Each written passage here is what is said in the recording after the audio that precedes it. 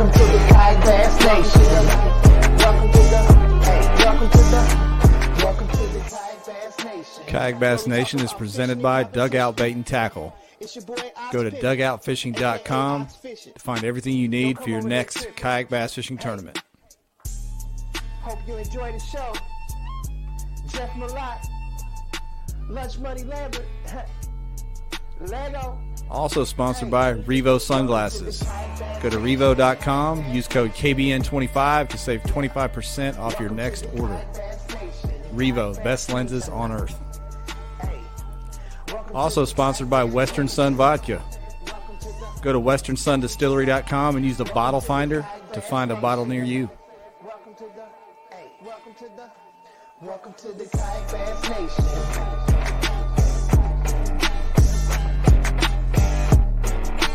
All right, what's up, everybody? Welcome to KBN Live. Happy Monday. Ryan Lambert rolling in straight off the road, huh? Buddy, it's been a long day. It has been a real long day. You literally just pulled in from Pennsylvania, didn't you? Like right meow. Yeah, it took 12 hours. Traffic was bad. Me and Marshall had to stop and do some shopping for some pike tackle, whatever that is. So here we are. Hey, speaking of Marshall, check the drip. Isn't that what the kids say? The drip? Yeah. You got the Marshall fishing shirt on right here. So Yeah. He hooked me up with mine up there too. Yeah. Shout out to Jay Marshall. Yeah, man. I'm excited. Are y'all leaving this week for that? For the Hobie Worlds? Saturday. Saturday. Okay. All right. Saturday. My boy's first trip out the country. Oh. We're going to have a good time. We're going to have a really good time. I've been watching YouTube videos the whole 12-hour drive home. I'm pretty much a perch and pike expert if anybody has any questions. That's good. We're gonna be. I can now speak Swedish or something, whatever they speak over there, too. Has that always been on Tourney X? I feel like that hasn't been on Tourney X before. I don't think so. Yeah, I don't think we'll be able to actually follow this time on Tourney X. So. And Dwayne is going to be there. If I have any problems, I can yell at him directly instead of making a vague KBN post. So will he be able to message the embassy in case there's a problem? He is an expert messenger. Yeah, no, he is the messenger. He's the official Team USA messenger. That's what his jersey's going to say. Thank you, Steve Fields. All right. Hey, we got people sliding in here from YouTube and Facebook. The YouTube audience has been booming lately, so we appreciate you all over on YouTube and always on Facebook. I want to say something to the iTunes folks.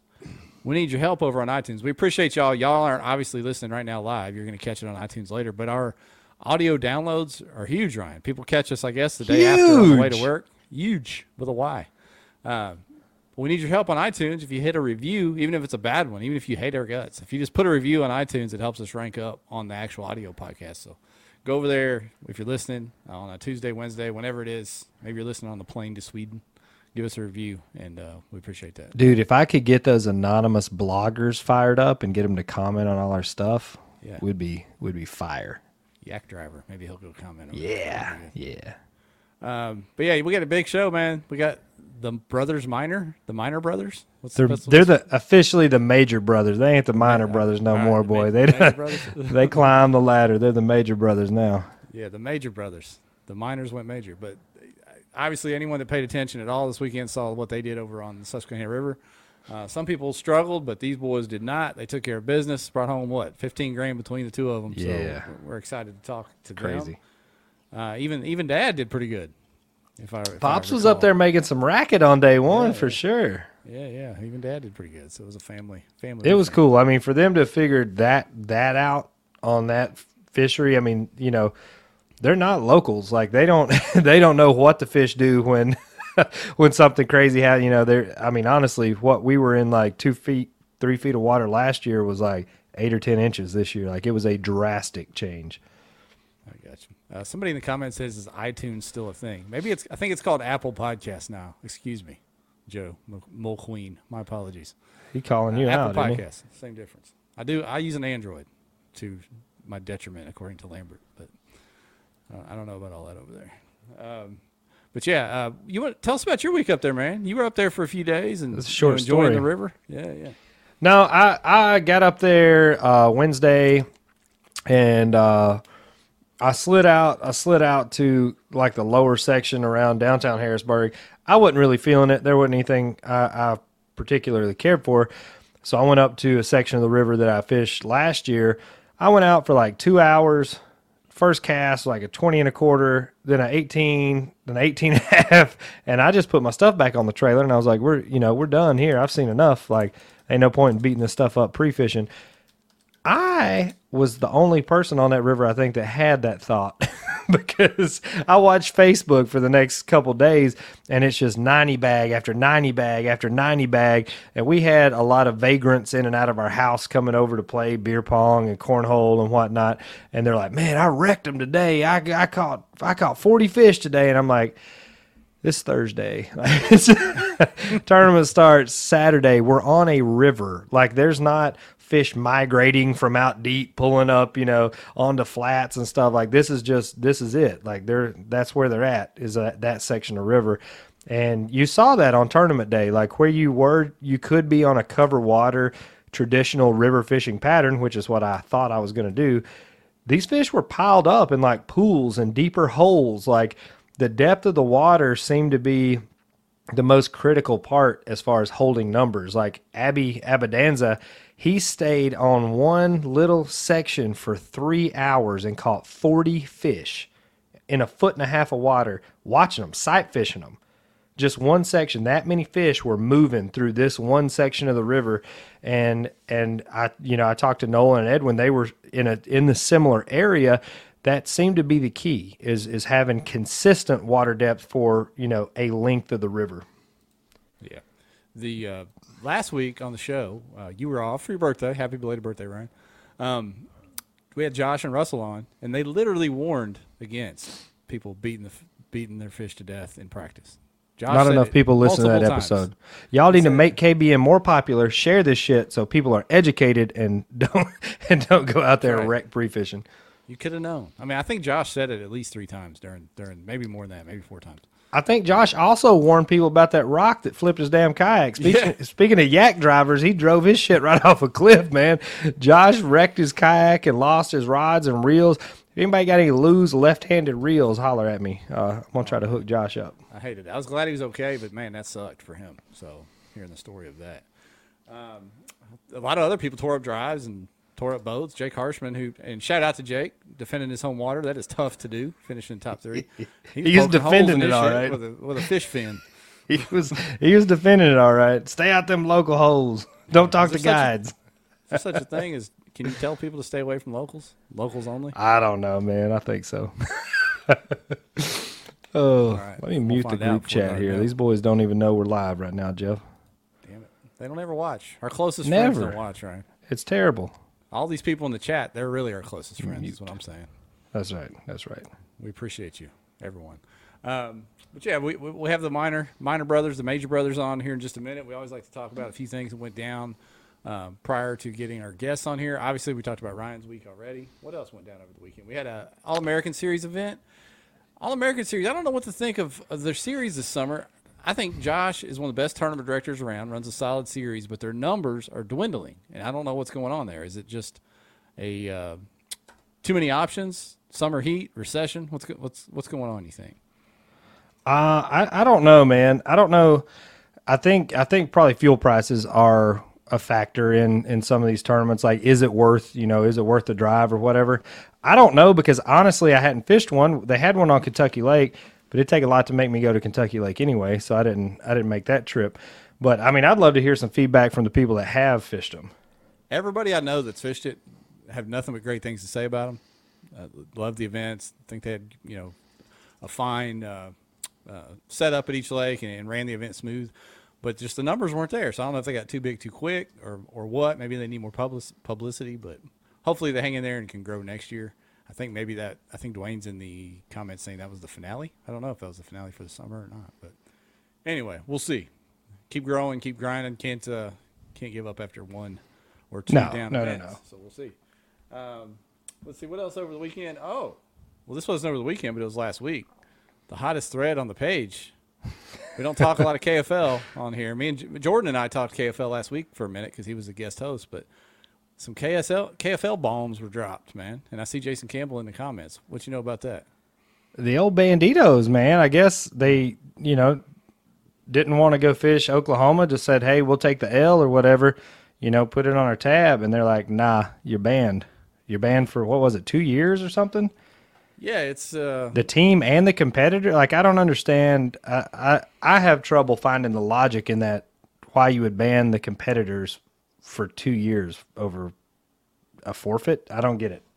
yeah. I'm upside down. It seems upside down. Like owners typically run leagues, not the other way around. Like the commish works for the owner.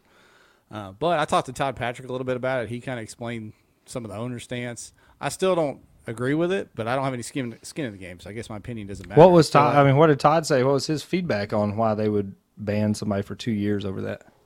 Yeah, he didn't agree. Actually, he didn't agree with the players being banned, or I think they're called players.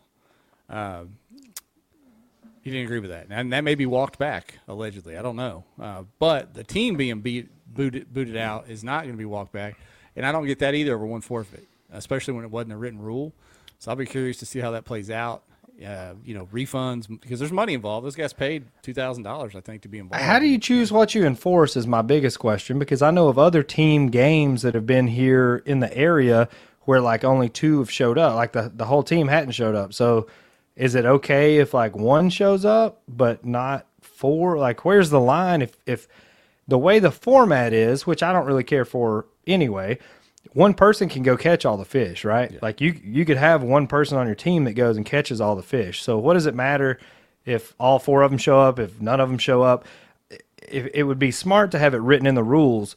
Hey, if you don't show up and it's a forfeit, this opposing team, which I think might have been the issue, this opposing team gets X number of points awarded, because that would have hurt their average or their playoff position or however it's set up. Yeah, the first few people that were in some of the comments arguing were talking about this is going to cost the sponsors views and blah, blah, blah, blah. And I'm like, come on now. You guys are full of shit if you're talking about views. I mean. Well, yeah, that's a that's a tough, no way. Tough platform to stand on. Yeah, there's no way there's that one KFL. Now, as a cumulative, maybe they have some decent stats. I don't know. But individual games are not pulling that many views. And that's okay. They're starting out. There's nothing wrong with that. They're hustling. They're starting out. But to ban a team that had paid money to join over one game or one match, I wish it was called a match, to be honest, Ryan. Seemed extreme, but I don't know. Jason Campbell's in the comments. I'll be curious to see how it plays out with the owner of that team and the league over there and what they're trying to do. So Ryan Van Tine. Did you read his comment? Taking the seat on the throne. Yeah, he said really? Robert Brown left that camera on. That is somebody get me that footage. Well, shit, Come on, go now. watch it. I want to go watch now. What team or game was that? I like Rob. Is he with Virginia? I can't remember. Don't quote me on that. I think he's in Virginia. Whichever the Pelicans are, Ryan. He's on the Pelicans. The Pelicans. I forgot about that. Good point. Good memory. Yeah. And let's see. Nothing else. Oh, there's one huge thing that. If you're not a friend of mine on Facebook, you won't know this, but I'm going to throw this on the screen. Get it. I'm officially a grandpa. There's my son holding a baby right there on the screen. So proud. Proud grandpa.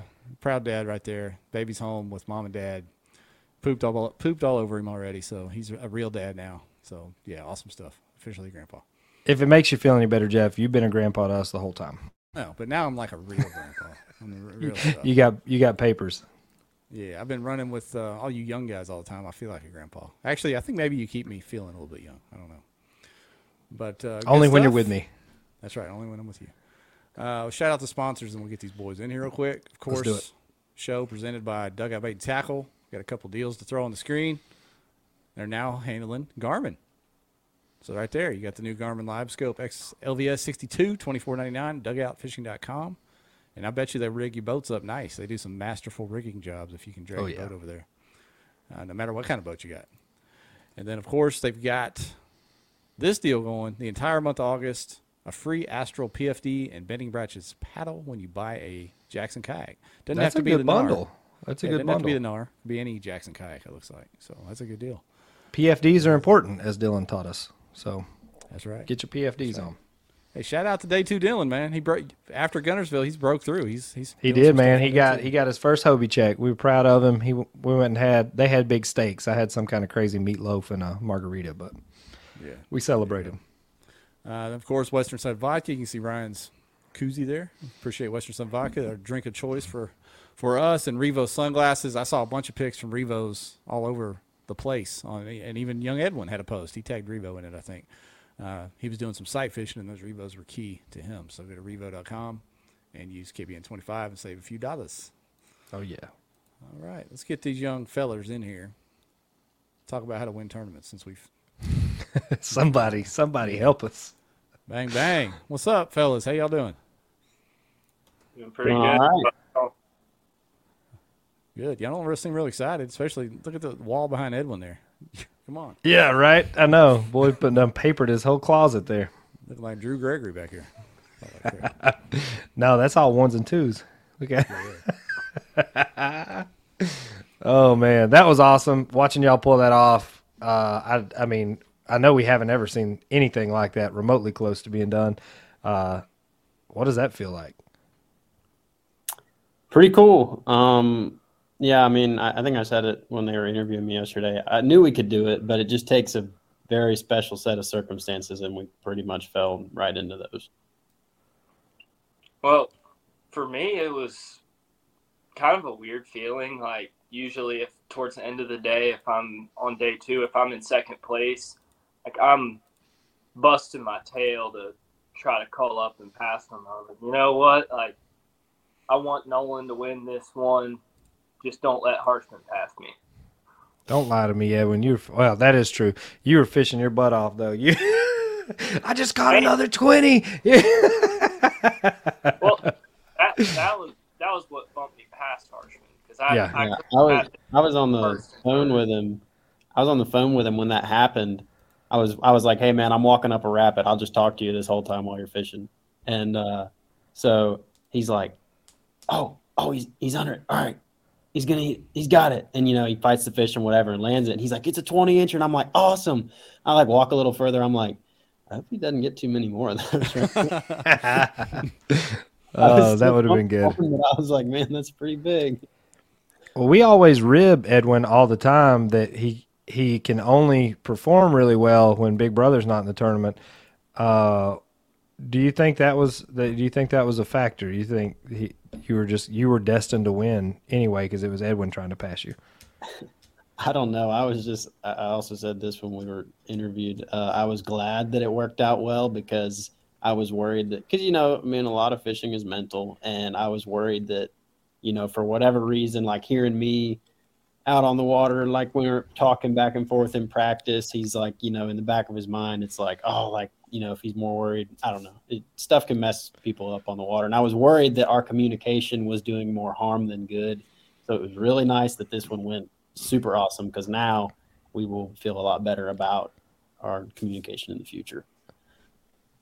Do you feel better about it, Edwin? Are you happy with second? Yeah, I'm happy with second. Again, back to back. Yeah, I mean, I think that's harder to do than winning them back to back. Heck yeah. That's a smaller gap. Miners are pretty good at second place too in fishing tournaments. If you've been following along, it's just part of the game. Yeah, what's scary to everyone, Ryan, is these guys are young. I know. I hope they find a new hobby. I hope they take up golf or table tennis or something. Y'all need to get married and have a baby or something. Do something. Not to each other. Whatever it takes. No. 2022 is wild out here. No, I know you have aspirations on the basketball side of things too. It's, Nolan, you're a little bit older, so you're probably a little closer down that road. But even if you go down that road with the success you've had so far in kayak fishing, you think you'll keep a toe in the water at least over on the kayak side too?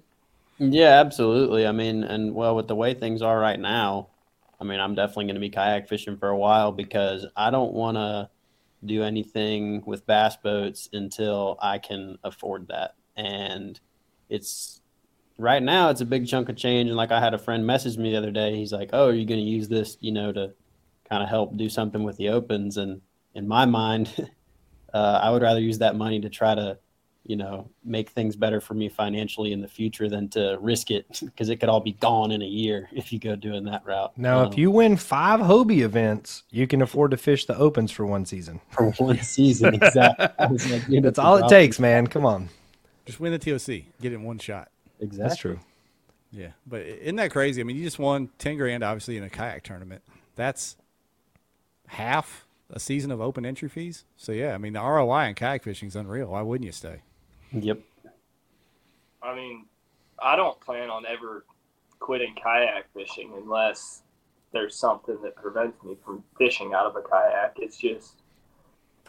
I enjoy it more than fishing out of a bass boat, at least in the tournament scene,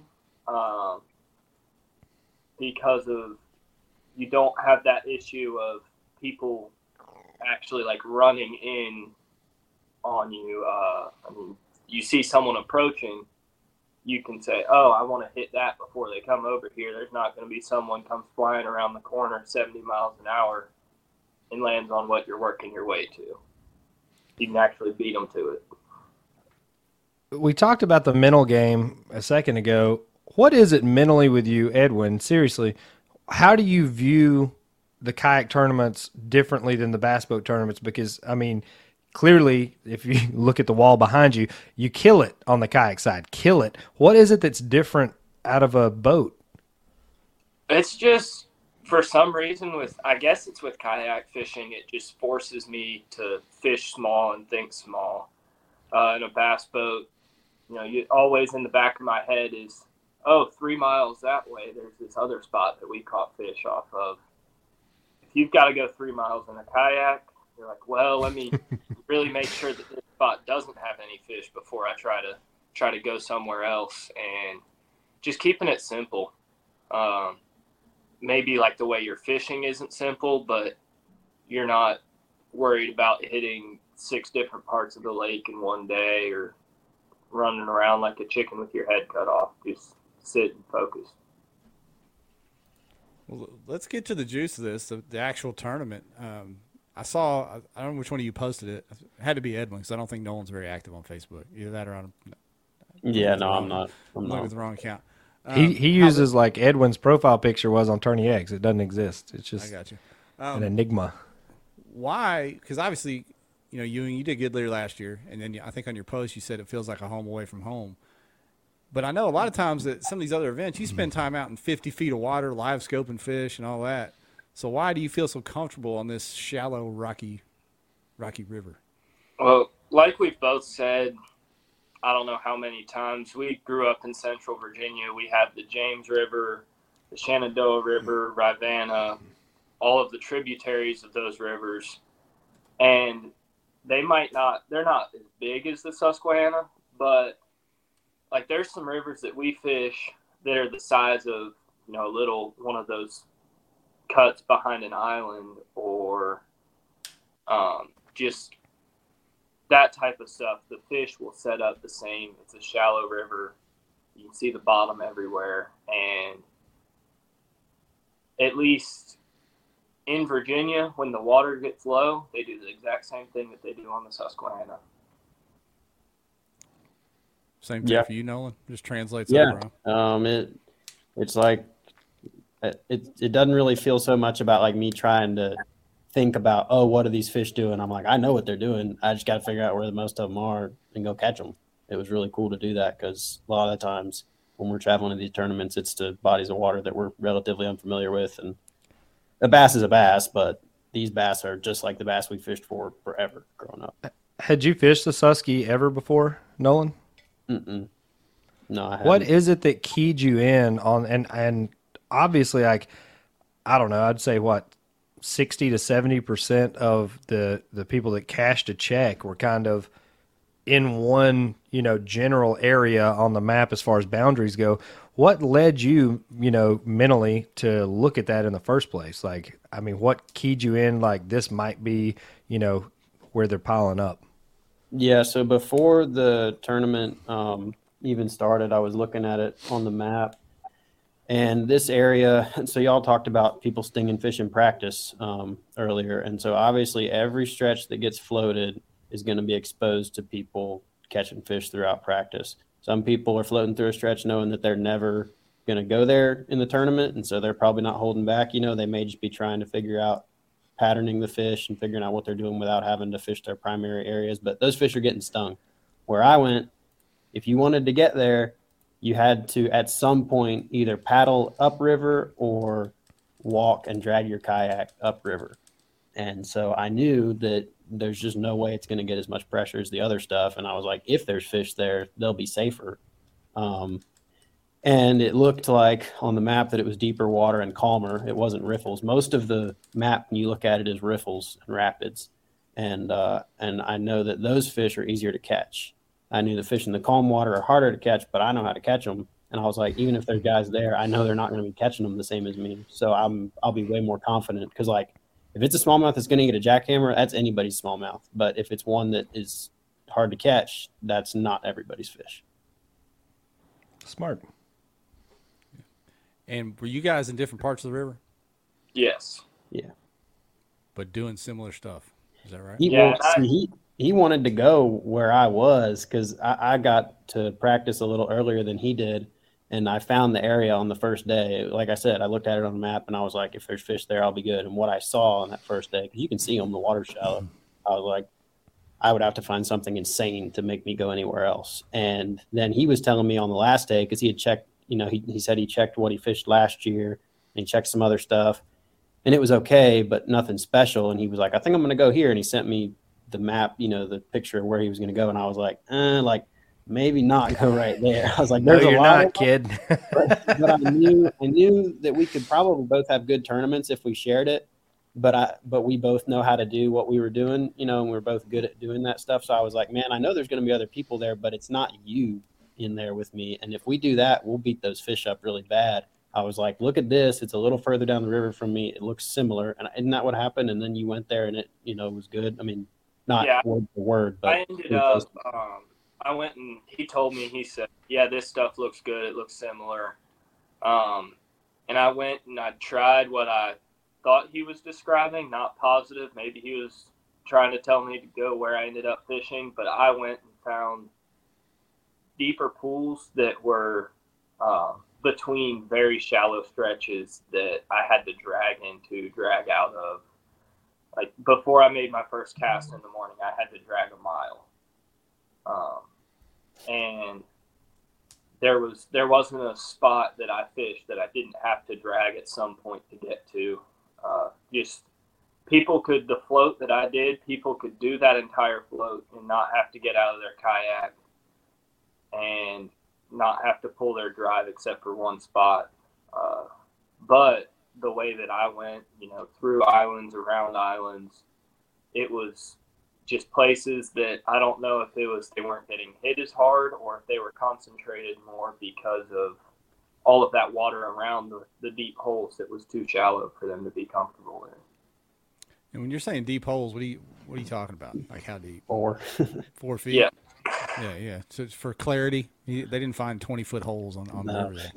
There was And that carp seemed to be the magic number too. I mean, like Dylan was describing that little area that he found, and he's like, it's about 4 feet deep and 50 yards wide, but all those fish were sucked in there, or at least moving through there throughout the day, just kind of circulating around there. Yeah, those fish were in the last place for them to go. Like I remember a buddy was talking in practice. He was like, yeah, there's some fish I found, but I'm worried they might not be there on tournament day. I'm like, where are they going to go? There's no water left in the river. They're at the last place that they can possibly be. There's nowhere for them to retreat beyond this. Fish in a barrel, literally. It was crazy. Like the area I was fishing, it was like, I don't know, 10 inches of water to there were areas with 3 or 4 feet of water, but those fish would be up there shallow feeding, but they had been beaten so bad.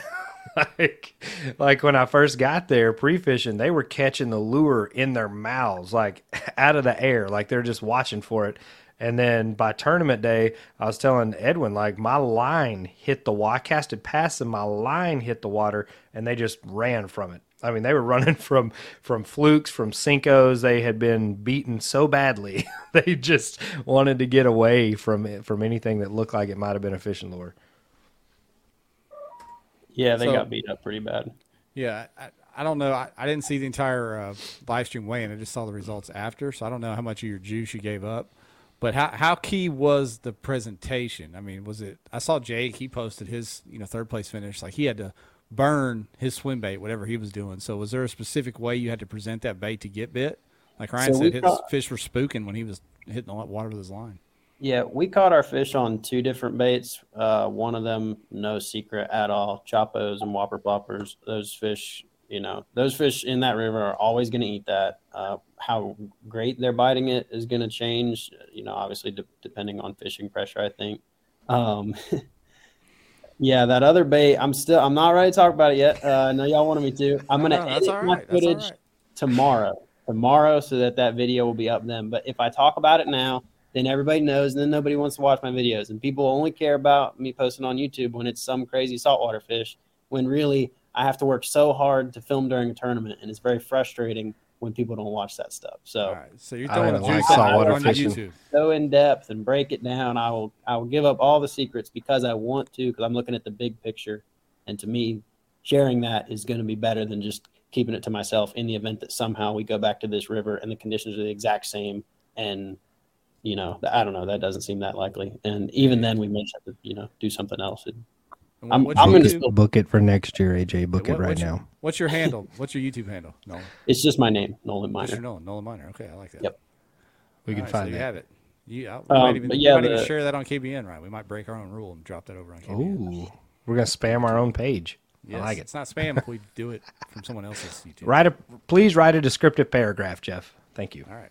Thank you. I'll do it. But yeah, so the topwater bite, the Choppo bite, probably the same as everybody else's, but I think generally, at least for me, and I think it was probably similar for Ewing, in the morning, the fish that were in these deeper areas, they would not be where they were later in the day. They move throughout the day. So early in the morning, they're up in, like this much water waiting on something. And that's when we would catch them on that Choppo. And I think that for me, I caught my biggest ones. I had a 19 and a quarter and a 19 and a half, and both those were on the top water. And I feel like the biggest fish, the best way to actually trick them is to just get them to react. And that was the way to do that with something moving fast. It was really important, I felt like, to bring it downstream.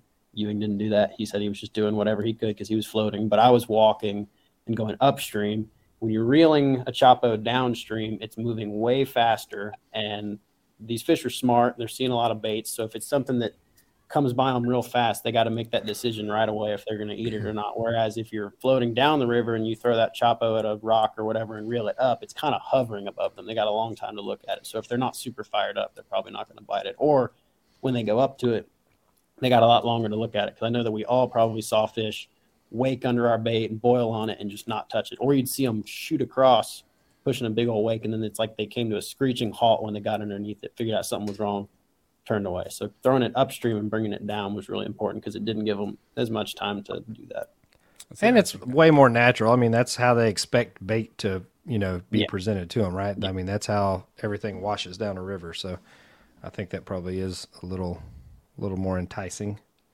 So with me, my bite was, I did for the most part bring it downstream, but sometimes there were, I'd go down or I'd go up the river and then I'd float back down and then go back up on a different, you can fish from one side of the river to the other side. There's fish through the whole part. So I'd go up, go about 50 yards over, float down, go back up just through these deeper sections. And I was looking at just the boils from the rocks, and most of my fish, the Choppo didn't make it to the surface. It would be, if they got the bait, I had tons of blow-ups when I was reeling it, and it was doing what it's supposed to do. But most of the fish that I hooked and landed were, as soon as it hits the water, it would just be a huge boil, and I'd have a fish on. Now, did one of you throw the Choppo and the other one the plopper? Or did you guys alternate them? What? I'm not really supposed to use a whopper plopper, but honestly, y'all know the supply chain's all screwed up, and so I just couldn't get my hands on the bait that I needed. Supply chain issues. I like it.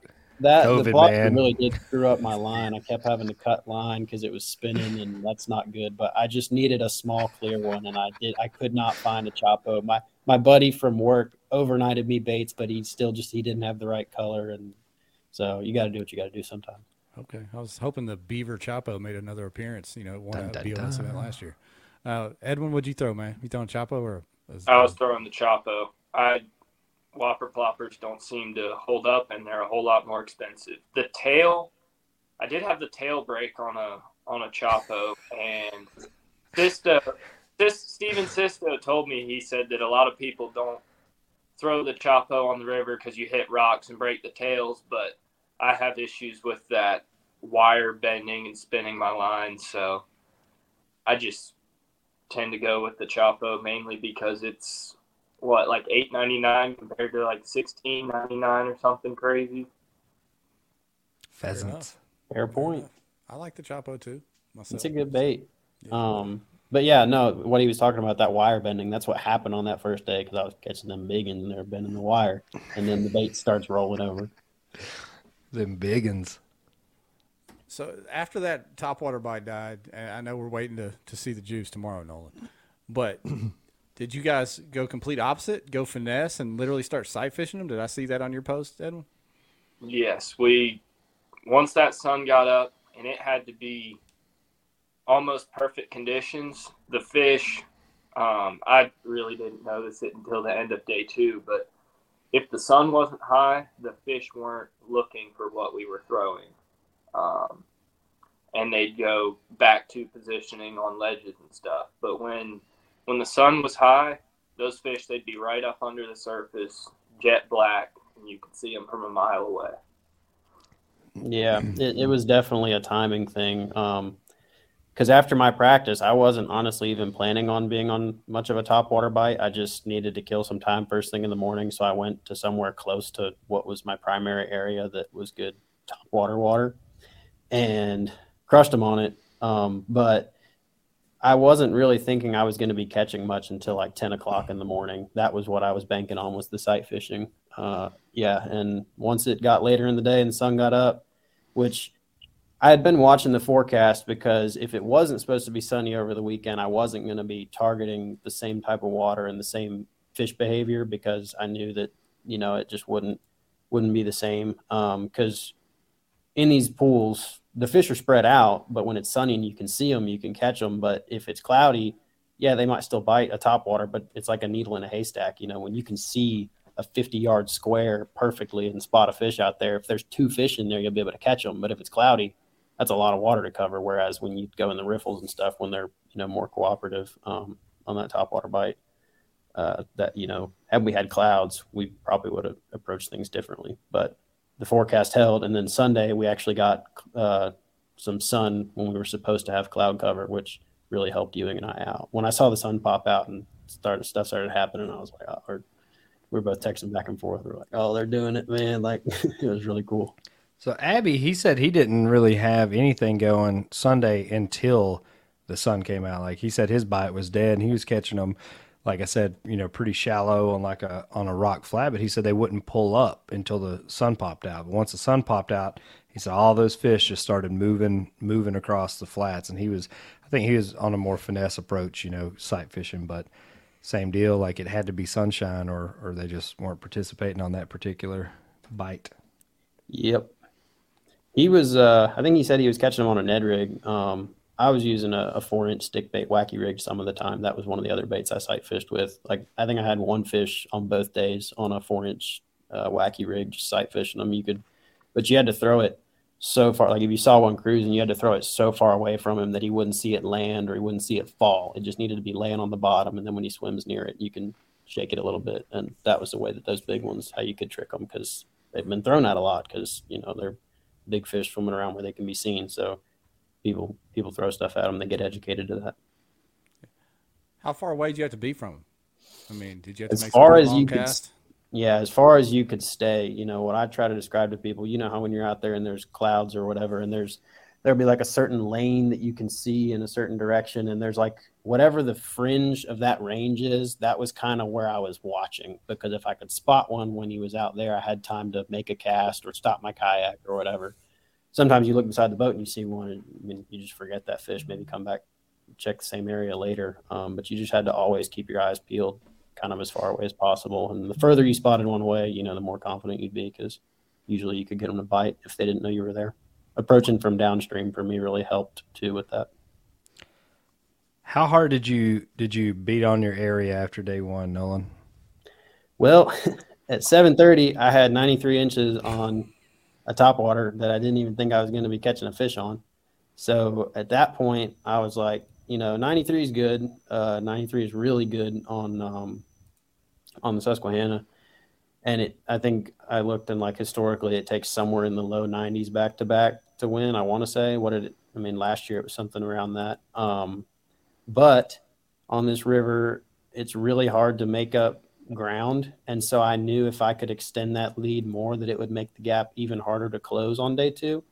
And so I decided to just go and sight fish and only throw at them if they were big, and which is a really unusual luxury to have during a tournament. But I knew I was in good shape, but I wasn't done. And I was able to make 3 more upgrades after I had 93. You sent me that clip earlier where we were talking and you were like, oh crap, that was a 17. Didn't mean to catch that one. Yeah, and I'm sitting there like beating my face in with rocks on the river. And he's like, oh, didn't mean to catch that 17. I was like, oh, that's awesome. Yeah, good job, pal. Yeah. And right after that, I think I was unhooking the 17 and I saw a really big one. I'm like, oh crap. And I popped the hook out of him and like slipped him in the water and threw it out there and caught the 19, which was one of the ones that ended up being part of my limit. I'm sitting there looking at these pictures, Ryan, and it made me think about on some trails, that would be a deduction, which is ridiculous. Well, that's why we fish the pro trail. You can't pinch your tail. You can't touch him past the anal sphincter or something, whatever. Gotcha. I mean, that makes sense, but then I would just have to move my hand after I, Right. got it all situated. There's not a real, like, honestly, a super logical explanation. Some dude cut tails off in Texas a few years ago, so that was the safety net rule put in place. Yeah, I did. You know what? Probably the bandits are probably paying the price for that. That's probably what happened. I bet that is why the bandits are banned. Yeah. And something else I noticed in your pictures, Nolan, you're fishing out of the like all these guys brought extra boats and smaller boats and inflatables. My man had the PA 360 out there on the river, man. Did you have to drag that thing around out there a little bit? I had to drag it some, but like I said, the areas where I was going to sight fish, it had enough water that I could use the drive. And to me, in practice, it seemed like whenever I was catching them good, I was able to use the drive. And if I wasn't able to use the drive, there weren't that many fish there. So that good indicator. Ruled it out for me. I had a little Perception Pescador with me, which I could have used. It was a 12-foot. If it was really skinny or I wanted to do a float or be able to move quickly through really shallow water, but I decided I was just going to single access with that thing. And I feel like when I'm around the fish, I would much rather have that 360 drive so I can fish effectively when I'm near them. Those Hobie drives work in tiny amounts of water, Jeff. And oh yeah, as you saw in his pictures, you just like. The cool thing about the Hobie drive is you can leave it in the shallow water, so there's not a gaping hole in the bottom of your kayak like Mark Pendergraft lost his fish through. Hey, this isn't a Hobie commercial. Then. It's not. I'm trying to educate you. I know how they work. Help me help you. I know how they work. Okay. All right. Oh. Ewing, let's talk about you. Did you have an early limit on day one like your brother? I mean, were you sitting on 90 plus right off the bat? Yeah, in like the first hour, I had 90 3/4, I believe. I didn't submit them till about 10:30 because where I launched, I went and I drug up, and there were a bunch of people floating past me and a bunch of people above me. There was just lots of people not catching fish in my area. Didn't want to submit them, and dang, Edwin, I shooting them down. There's a bunch of non-fishing fools in my area. Let me ask you this, man. Did you lie to anybody that floated by? Like, nah, I ain't catching. I'm doing all right. I didn't have anyone so close that I ended up talking to them until day 2. Okay. Edwin don't talk. Edwin don't talk. If you had a standard line that you fed them, like, oh, yeah, I'm doing all right, or, whatever people say. Well, here was my thing. So I don't ever lie to people on the water because I don't believe in, like, giving people misinformation because like the way you beat somebody in a tournament is out fishing them, not by tricking their brain. I don't know. That's just the way that I see it. But I won't tell the whole truth. And if you don't ask me how I'm doing and I don't want you to know how I'm doing, I'm certainly not going to tell you. Like if somebody, I roll by somebody, hey man, what's going on? And he says, hey, what's going on? And like sometimes people would say, oh, I'm having a slow day. And like maybe they would allude to wanting to know. But if they don't say, how are you doing? I'm like, all right, man, well, good luck. I'll see you. And, keep on going about my business. Because like Ewing said, it's not a secret. Like if somebody looks at the leaderboard and he's like, oh, I was right beside him. Like, it's not like, oh, he could have been somewhere else when that happened. It's like, well, if it's 7:30 in the morning, they probably know that you weren't very far from wherever it happened. So Ewing, I want to touch on your finishes this year so far. You were sitting on top of Angler of the Year, right? Last year going into the TOC. Mm-hmm. Where does this put you in AOY standings for this year? I think it'll put me. I'm tied for third right now. It'll at least break that tie. I'm not sure if I'll be in second though. I haven't looked too far into it. I thought it would bump you up, but I wasn't 100% sure there. He's ahead of me now. Got me there. Wait a minute, he's ahead of you now, even though you won the tournament? What's your next one below the other two? 13th. Wait. Yeah. Yeah, I think so. I'm not sure. There was some kind of DQ or whatever at Chickamauga, so I don't know how that works. No, yeah. So he's got me now. It's gonna be a hell of a finish. What are y'all gonna? What's your next tournament, Edwin? Are you gonna fish Wolf and Fox or Dardanelle, or are you done? I don't know as of now. I don't think either one of them are full, so I'm just gonna wait, see how things end up. I don't really want to fish Dardanelle. Right.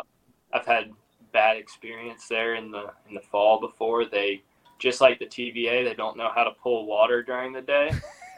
And if they're pulling water on that lake, it's incredible. During the week, we were, we couldn't do anything wrong. During the tournament, the water was stagnant. Nothing was happening. Just drum and like 10-inch spotted bass. That's Dardanelle. I felt bad when they were asking me about that yesterday at the awards. Like I've fished a lot of college tournaments. I fished some open, so I've been interviewed in a tournament situation before. And the best way to do a good interview is just to be comfortable. So I just kind of saying whatever's on my mind, and they're like, "You gonna fish anymore?" And I kind of like realized that I started to talk about how the next two events are going to be tough, and I was like, "How do I back out of this?" Like in my mind as I'm speaking the words, like, "Yeah, I don't really want to go to the next two because they're going to be tough," but it's not a secret. The fishermen know that Dardanelle in September is not going to be, rainbows and sunshine. It's probably going to suck. Low, hot, muddy, and no current. So it's going to be. Yeah, but that's tournament fishing. It's a level playing field. But now that I've got the finishes that I have, and I've had some fun, made some money, I'm in good shape with it. And I'll wait for the TOC for me as far as I'm going to watch your YouTube video tomorrow and take whatever bait you were throwing to Dardanelle and see if it works. Black fluke. It's like Scotch on Pickwick. Black fluke. God, we got in so much trouble over that one. I know. I just looked at the numbers. I hadn't looked at those two tournaments to see what the numbers were. I didn't realize Wolf and Fox is only sitting at 57 right now. I wonder what. If I enter that, do I still get points if I don't show up? You may know the answer to that. I think if you enter and don't show up, you get banned for 2 years. Damn. Well, if that's what I'm going to get banned from, I guess that's one notch I hadn't put in my belt. So we'll go ahead and jump in on that. Yeah. They need the views on Tourney X Ryan. You can't be doing that kind of stuff. I would like to try to fish it. We don't get back from Worlds till Monday, but I think Eric Thomason, congrats on cashing a check, by the way, and the Mullet Man Marshall are now going to try to go to Wolf and Fox. So I'd like to make it. If Kenzo would go and somehow I could get her back in time to go to school Monday morning, I could maybe swing that, but I don't know if I can. I think Dard could creep up towards 150. It's sitting on 120 right now. I hope Dard stays low so I can just, if I can slide in front of about 40 people, I can get some AOY points and maybe be able to watch these young men duke it out at the TSC, which Cato should be showing out, I hope, this fall. You want to know something cool about that tournament? I don't know, do I? Probably not. It's the opening weekend of duck season in Louisiana. Shit, really? Dude, that's going to be spicy. I bet them boys don't give a dang about a kayak fisherman out there either. Nope. Teal low on the deck. Blah, blah. Early in the morning, you won't know if it's actually a largemouth blowing up on your topwater or if someone's just mad at you fishing near them and shooting. I'm going to take a shot. I mean, if I can make it, I'm going to take a shotgun with me and do a little casting blast action out there. Get That's them the only flybys. reason. That's the only reason I figured it out, because I was like, well, dang, if I'm going to be in Louisiana in November, I know what I'm going to do after the tournament. Because the whole time, I'll probably know where some ducks are at if I've spent that much time on the lake. And then I was like, oh no, that's not good. That'll be That a used good to time. happen when we the need- original TOC was on Fork. There'd be duck bouts out on Lake Fork because it was in November. Same thing. So it's just stuff you deal with that time of year, I guess. We need to ask AJ if we can duck hunt during practice because There's not a rule against that. I don't think it's open until the first day of the tournament. You can duck hunt like in the opening tournament. day Get you a Saturday. Nolan. Get you a 93-inch limit by 7:30, and pull out the shotgun and Some ducks. have a day. Y'all, I mean, you better get to the ramp early. You know what a boat ramp looks like on opening day of duck season. They'll be lined up down the Yeah. road. Yeah, it's going to be interesting, I bet. So, do y'all have experience there, TOC, at Caddo? Either one of you? Mm-mm. Okay. I had to fish a college tournament on the Red River one time while the BFL All-American boys were up the road at Caddo having the time of their lives, and we were just Yeah. in life. gonna- I I was going to say I think that's a different ball game. I think all the fish that were supposed to be in the Red River just crawled over to Caddo. That's where they live at.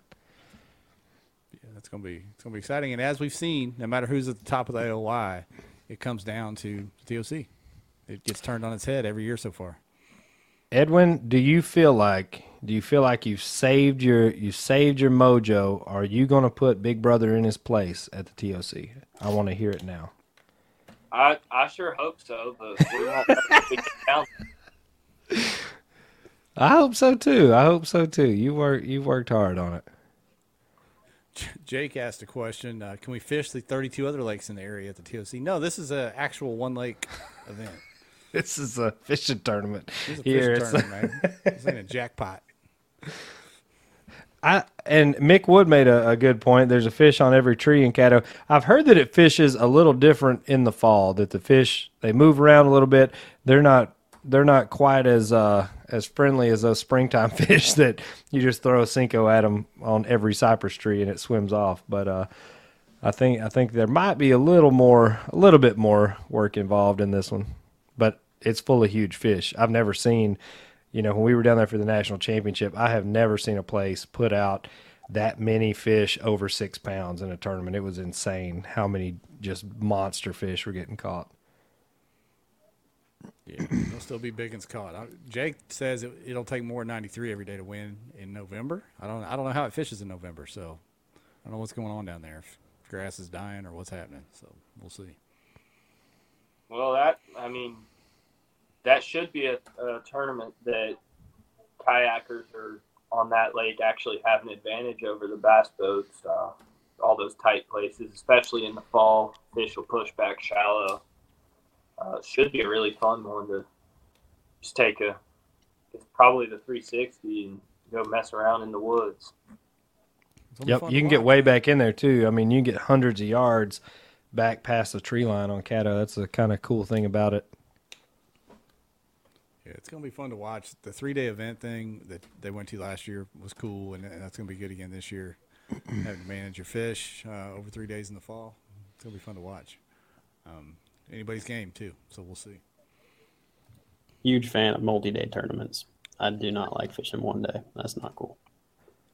I mean, you don't have to factor in the fish management part. It takes a lot of the strategy out, in my opinion. Like you can just, burn through them on a 1 day. Day two, you gotta know what you're up to. Yep, a lot easier to get lucky on one day. You're not going to do it twice, typically. Dylan, he's a fan of 1-day tournaments. Not anymore, Dylan. You grown up now, boy. Yeah, you needed it to be a 2-day this time. That's that's the truth. I'll give him credit, man. He sat down there he knew the fish were there, and he sat down there on those things and ground it out. And the funniest part is, until we fished together this spring, he had no faith at all in a Ned rig. His daddy still don't. And Dylan went out there and freaking cracked him on a Ned rig. Cracked him on a Ned rig yesterday, and I texted Dad a picture when he was getting his check, and he's like, finally figured out day two. I said, yeah. I taught him that Ned rig how to cash some checks. He said, I even caught a fish on a Ned rig the other week. So we may see Papa Lowry jumping out here throwing Ned rigs with us for too long. Yeah, if you don't throw that thing, you're just making a mistake. I know. I mean, it catches fish. It's fish bait. It's like throwing it, saying, "Oh, I'd never throw a Cinco." They eat it. Why wouldn't you? Yeah, there's a Well- lot of money being made on those. Especially in a kayak tournament where not having a 12-incher and only having 4 fish, that'll be the difference between No. you could win the tournament or not even cut a check. So if you've got to pick up that Ned rig and catch fish, Did y'all see Drew Gregory's post? His recap.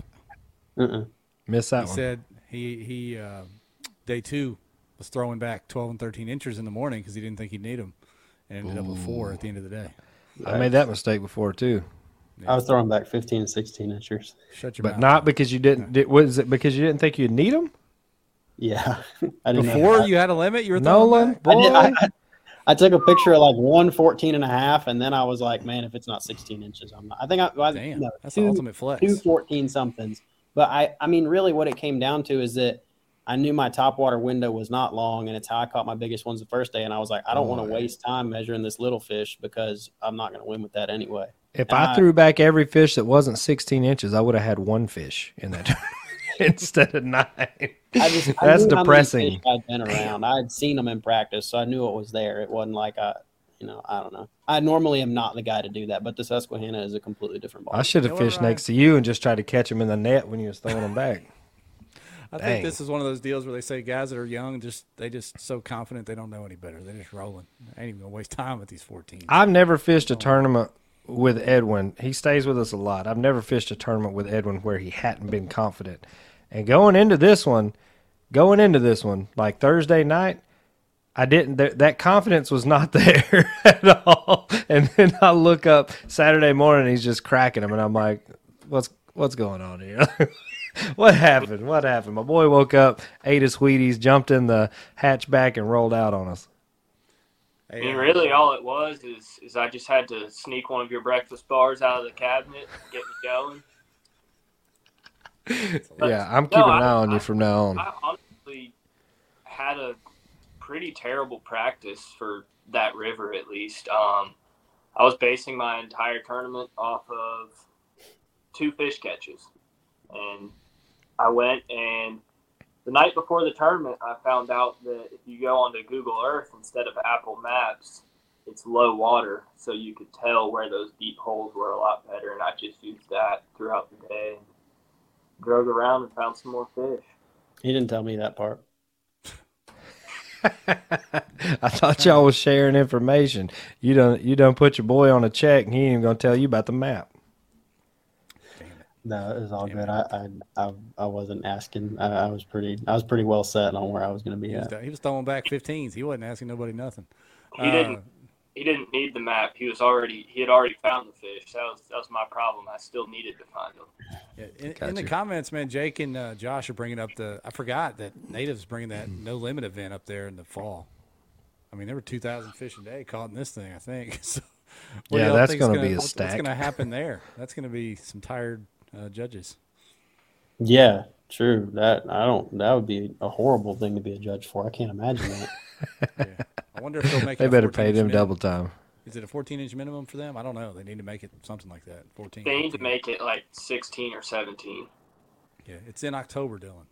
October. Are they 8th, going to Josh. run any water? Are they going to run any water in the fall, or are they pretty much just going to let it dry up? Jay said it needed to be a parking lot. He said he'd put a Buc-ee's and an airport in the Susky.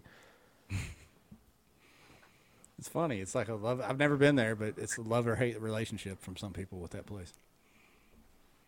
I really, honestly, like the pressure had such a big effect on.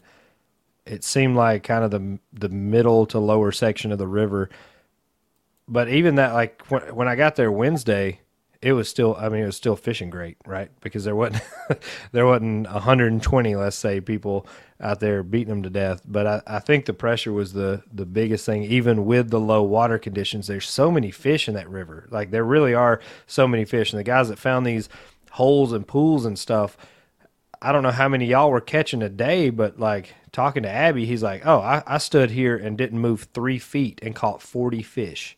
40 fish in a day on one spot. Dylan said he caught 40 or 50 off that spot on Sunday. Like there's so many fish that reside in the Susky. It's crazy. On day one, I really didn't catch that many fish because after I did my topwater bite, I just went and I looked for fish. Didn't make a whole lot of casts unless it was something that I knew would help me. And then day two, I caught more, but it wasn't, I still had the same mindset of don't throw unless it'll help me. But if it was one that's close, there were also some places, there's a fish there could be a fish there, so I'd throw in. But being able to sight fish and target out those bigger fish, we didn't, at least I didn't see the numbers that some people were putting up. Well, How about you, Nolan? How many did you catch? I caught a lot of fish. I don't know. I wanted to take a clicker with me because I really would have liked to see over practice in the 2 days how many dang smallmouth I caught, but I don't know. I did for 3 years. I kept track of every single fish and species, every single fish by species that I caught down to. I caught a 3-inch bluegill. I kept just to see what my totals were over the year. You like Marty Hughes? But I quit. I didn't do it this year because it's just a pain in the butt. Been catching too many. No. Get carpal tunnel. I feel you. At the end of the year, it's cool to look back at. But I would say, what I'm saying is when people tell you, and especially a place like the Susquehanna, I know it's full of fish and people catch a lot of fish there. But, people say a 50 fish day, 90% of those people caught 30 fish that day. Because when you actually count, that is maybe one of my biggest pet peeves from the fishing world. I know that guys do catch 50 fish on the Susquehanna. That's not what I'm saying. But when guys catch 50, they probably tell you they caught 75 or 100 because people. It's kind of like when people claim a 30 bag and they post pictures of a 22 bag. Yeah, exactly. You're a little light on that one, pal. Yeah, Post that 10-pounder that looks like a 6. But I would say the first day I maybe caught 30, and then the second day probably, I don't know, 40.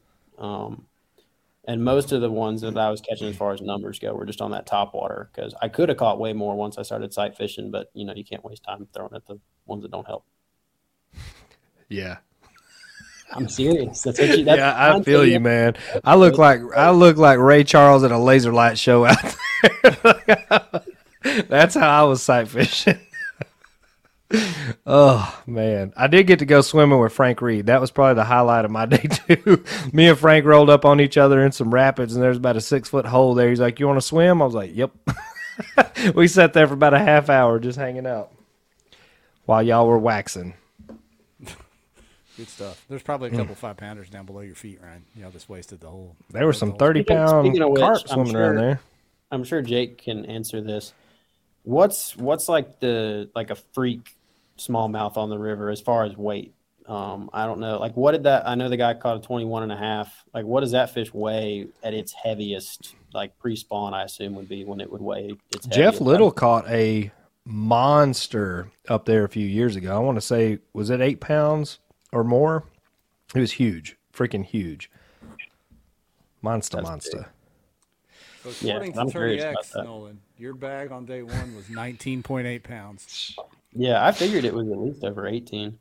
Anything over 5, do what? 6.7. Yeah, that sounds. I mean, that's huge for a river smallmouth. So I have a friend that guides on the New River in Virginia, and catching a 20+ inch fish is, I guess, it's not easy, but it's easier on the New. But the number of between 18 and 20 on the Susquehanna compared to the New is just unbelievable how many fish there are. But it seems like the 21s and 22s are harder to come by on the Susquehanna. So that's why I was curious about it. Those fish are shaped different. If you look, I mean, they've got a big. Most of them have a real big humpback. They're super wide, compact fish. This is an argument that's been had a few times, but you guys have caught smallmouth in a lot of places. I know Ryan has pet smallmouth down his way. Hardest fighting, meanest smallmouth up on the Great Lakes, Susquehanna River, down south. Where's the hardest fighting fish you've come across that are smallies? Susky for me, for sure. Seriously. Either it's between Susky and Winnipesaukee. There was something about those bass up there. It'd take you a 16-inch fish would take you a couple minutes to get an 8-pound line. I mean, the Tennessee River fish fight really hard, and they're good at pulling hooks and whatnot. But the Susky, like when you hook one, especially if they can get to the current, you don't know how big it is until it breaks the surface. Like it could be 14 inches, it could be 19 inches. They fight so hard. They're hateful. They'll sit and just chew. They will chew on your thumb while you're trying to get them on the board. Like they're mean fish for real. They literally will bite you. We I got don't- some St. Lawrence votes. We've never had a tournament on St. Lawrence, but obviously on the elites and different things, I've seen unbelievable stories about. What do you St. Lawrence. think? I mean, you guys have fished around. What do y'all think a kayak tournament on the St. Lawrence would look like? Good idea, bad idea? Good It'd be idea. The weirdest float type Yeah. deal ever. You'd have to do a float in your best spot. You might only get to hit it once each day, unless you go and float multiple times, because without a motor, you wouldn't get back up to it. Really, that And much it's current? Rolls. Massive He river, rolls. fishing 60 foot of water with 3 mile an hour currents. Wow.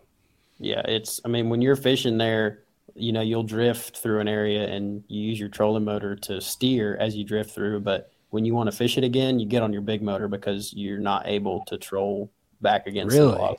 Yeah. That's And there's crazy. places that you can't even hold on a trolling motor to fish, like a 112 thrust, 36 volt trolling motor. High as it'll go, you will go backwards in places. Really? It's crazy. Never mind. We don't need to have a kayak. They're not ready. They're not ready, Jeff. It would be Alrighty. so much fun, because I'm pretty sure there is not a place on that river that's less than 60 foot deep, like this time of year, that you can't just drift a drop shot down through there and catch a ton of smallmouth. Wow. So There's I've got some another fans, another tournament based question here that I had a conversation earlier, and this I want to get y'all's opinions on it. Pay structure. Obviously, you both just cashed big checks here at this tournament. Do y'all like the top 10% style, or do you like the bass like top 30 places or whatever? What do you prefer as far as fishing events? Edwin, I'll let you go first. I love the way that Hobie does it, because if you're in that top 10%,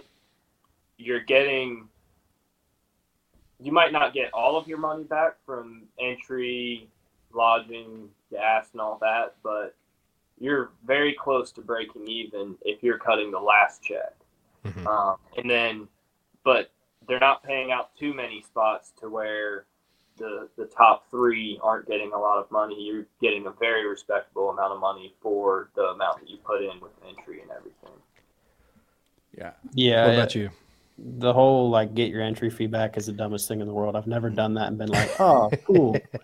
It just makes me more mad than anything. Honestly, it's Yeah. okay. Now I'm dead zero. What is that? I don't know.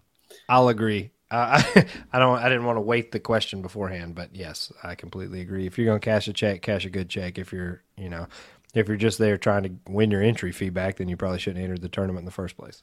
Yeah, Yep. I'm of the opinion that as entry fees go up, because ours are so low right now relative to the sport of tournament bass fishing. I mean, kayak entry awesome. fees are so low. If we get up in the $500, $800, $1,000 entry fees, maybe we can pay down further to give more of a shot of people. Like I said, you don't want to win your entry fee back, but if you pay down 15% of the field for folks laying out $1,000 or $800 or whatever, it gives more of a shot of being feasible to follow a trail at that point. But you don't want to thin it out so much, like you said, where you're winning back barely your entry fee. What's the point of that down at the last 5 or 10 spots? So, Bob, what happens when we go out there and the wind blows 10 miles an hour? That's what I want to know. I don't know if y'all see that comment. You just those lakes. You talking about our boy Bob, the Coon King. Yeah. I would love to go fish someplace cool like that, but Hobie does have to keep in mind we need to be still able to go out and fish. that's a whole other question, Ryan, is some of these events that don't pull attendance, that haven't pulled attendance, certain regions, events, whatever. What do we do there? Are Hobie, Bass, whoever, are they going to just say, Don't cut go bait? back? Yeah, cut bait and stay in the South? And Well, I mean, Not worry about it? look, how many of those tournaments have we, for no personal gain of our own, pled with people to show up? Like you say, you want these tournaments brought to your area, and then you don't show up, you don't get a tournament anymore. Like that's how that works. Like It's like the WNBA, right? it 100%. it is like the WNBA. If nobody's watching, nobody cares. Nobody's getting paid. That is kind of frustrating for the turnouts being low, because like the Northeastern Hobie tournaments, Champlain and Winnipesaukee, like those were two of the most fun events I've ever fished, aside from the Susquehanna. And not enough people show up to go back to those places again. I mean, there's clearly great fisheries in the north, really. I mean, there are, but when you look at people like the majority of the core that are keeping this up, they're a lot, like myself included, they're a lot less likely to drive somewhere that's 15 hours away, 20 hours away, because why? You don't have to, because you've got 3 or 4 tournaments right here in the area.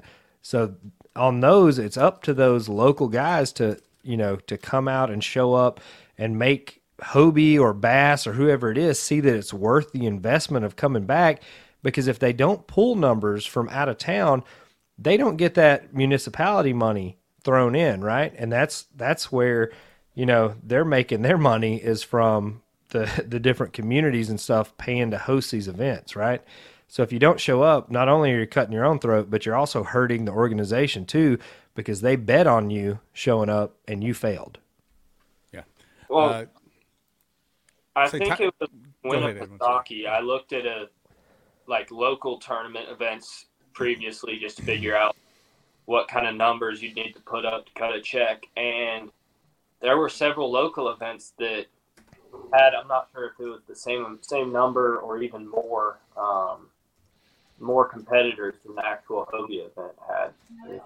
Mm-hmm. Yep. Yeah. Scheduling too. I mean, that's kind of on these guys that run the local clubs and stuff. Like, probably better for your guys for you to work with these organizations instead of against them just to spite it.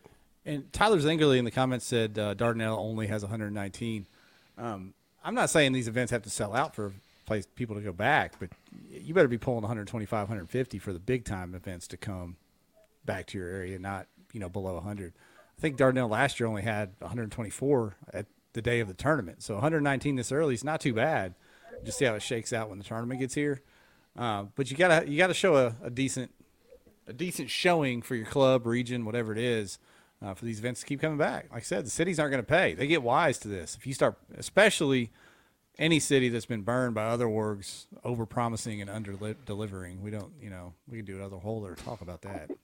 We could, and that is a big issue. Like, I want tournament directors, especially as you kind of grow and host these bigger events, don't just blow smoke up these guys' asses. Don't be, pulling like, oh, well, they're all going to bring 4 family members and 3 cars down here. Like, keep it feasible, because if you don't deliver on that, then the next guy that comes asking to host a tournament there is burnt already, because they don't believe anything a kayak angler says to them. So keep that in mind. Yeah, I got into that combo with a couple of the KFL boys that were throwing the 1 million views across some comment, and I wasn't even making fun of them. I'm like, that's just bad information. Don't do that, because it hurts.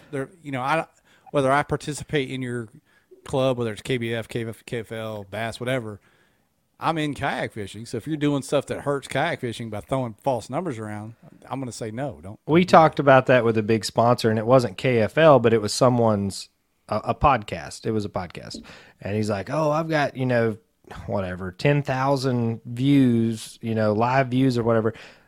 Well, guess what? You click on the podcast, you click on the YouTube, and you can see there's 6 people watching. Like, you can't overhype stuff that far, or you've you've dug yourself a hole. So let's try to keep it realistic here. Yeah. So we're getting all serious on you, minor brother. Sorry. Daddy's in the comments. Daddy's making a case for that AOY again. I want AJ to contract Father Minor to design the AOY point system. That's what I want. Do you see that profile picture there of Todd? Hey, That's if him on the if you bank ever of meet Susky. Todd, he's Yeah. laid back with his mind on his money, son. He ain't worried about nothing. Yeah, I think that's a picture of him on the banks of the Susky watching his boys come down and cash the first and second place check at the end of the day there. He was actually throwing a wacky rig while sitting in that chair. Okay. He showed me the picture of his fish finder. And it looked like something I would do. It was just lines on top of lines on top of lines, just going back and forth on this one area with a freaking wacky rig. Yeah, that's awesome. Yep. I like it. I appreciate the stubbornness.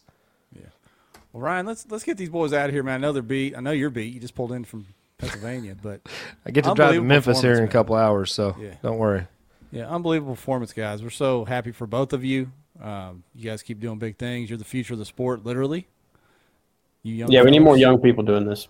I think I that agree. would be something I would love to see. And for some reason, if there's not a big flashy boat that goes really fast involved, people seem to forget about bass fishing, which I don't think. I think there's more guys out there that like to do it just because it's fishing. So And How do we make it cooler? How do we make it more appealing? In closing, I think that's just going to take time because this is still relatively new. Like there's guys, my friends that I fished with in college, it's very surprising to them that we're fishing out of these boats for a $200 entry fee with the opportunity to win 10 grand. That is cool enough. That is by far cool enough to make people show up.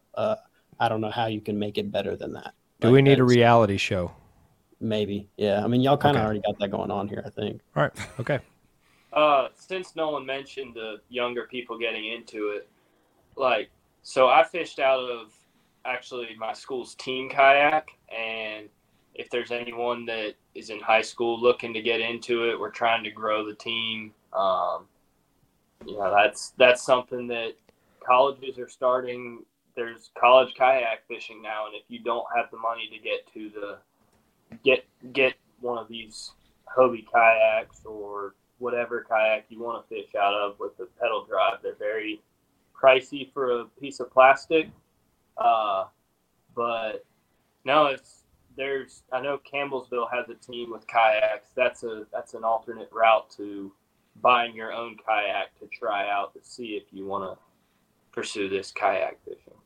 And if you get the one Edwin uses, you get his waypoints. So That's right. keep that in mind too. Probably not. That's Jackson's graph. There you go. Good stuff, man. All right, let's wrap it. Congrats again, guys. Seriously, awesome to hang out with y'all and get to see, both of you just go 1 and 2 slaying, enough to win any tournament, but much less a low water level tournament where y'all just beat them to death. It wasn't even close. That was awesome. Yeah, man. Thank you. Get it. And go watch Nolan's YouTube tomorrow. Make sure y'all watch that YouTube video. Send me the link. Send me the link. We're going to throw it up first thing. Because Live like I premiere. said- Live premiere. KBN. yeah. Boom. Yeah. There we go. All right, boys. We're going. All right. Y'all have a good one. Don't have too much fun.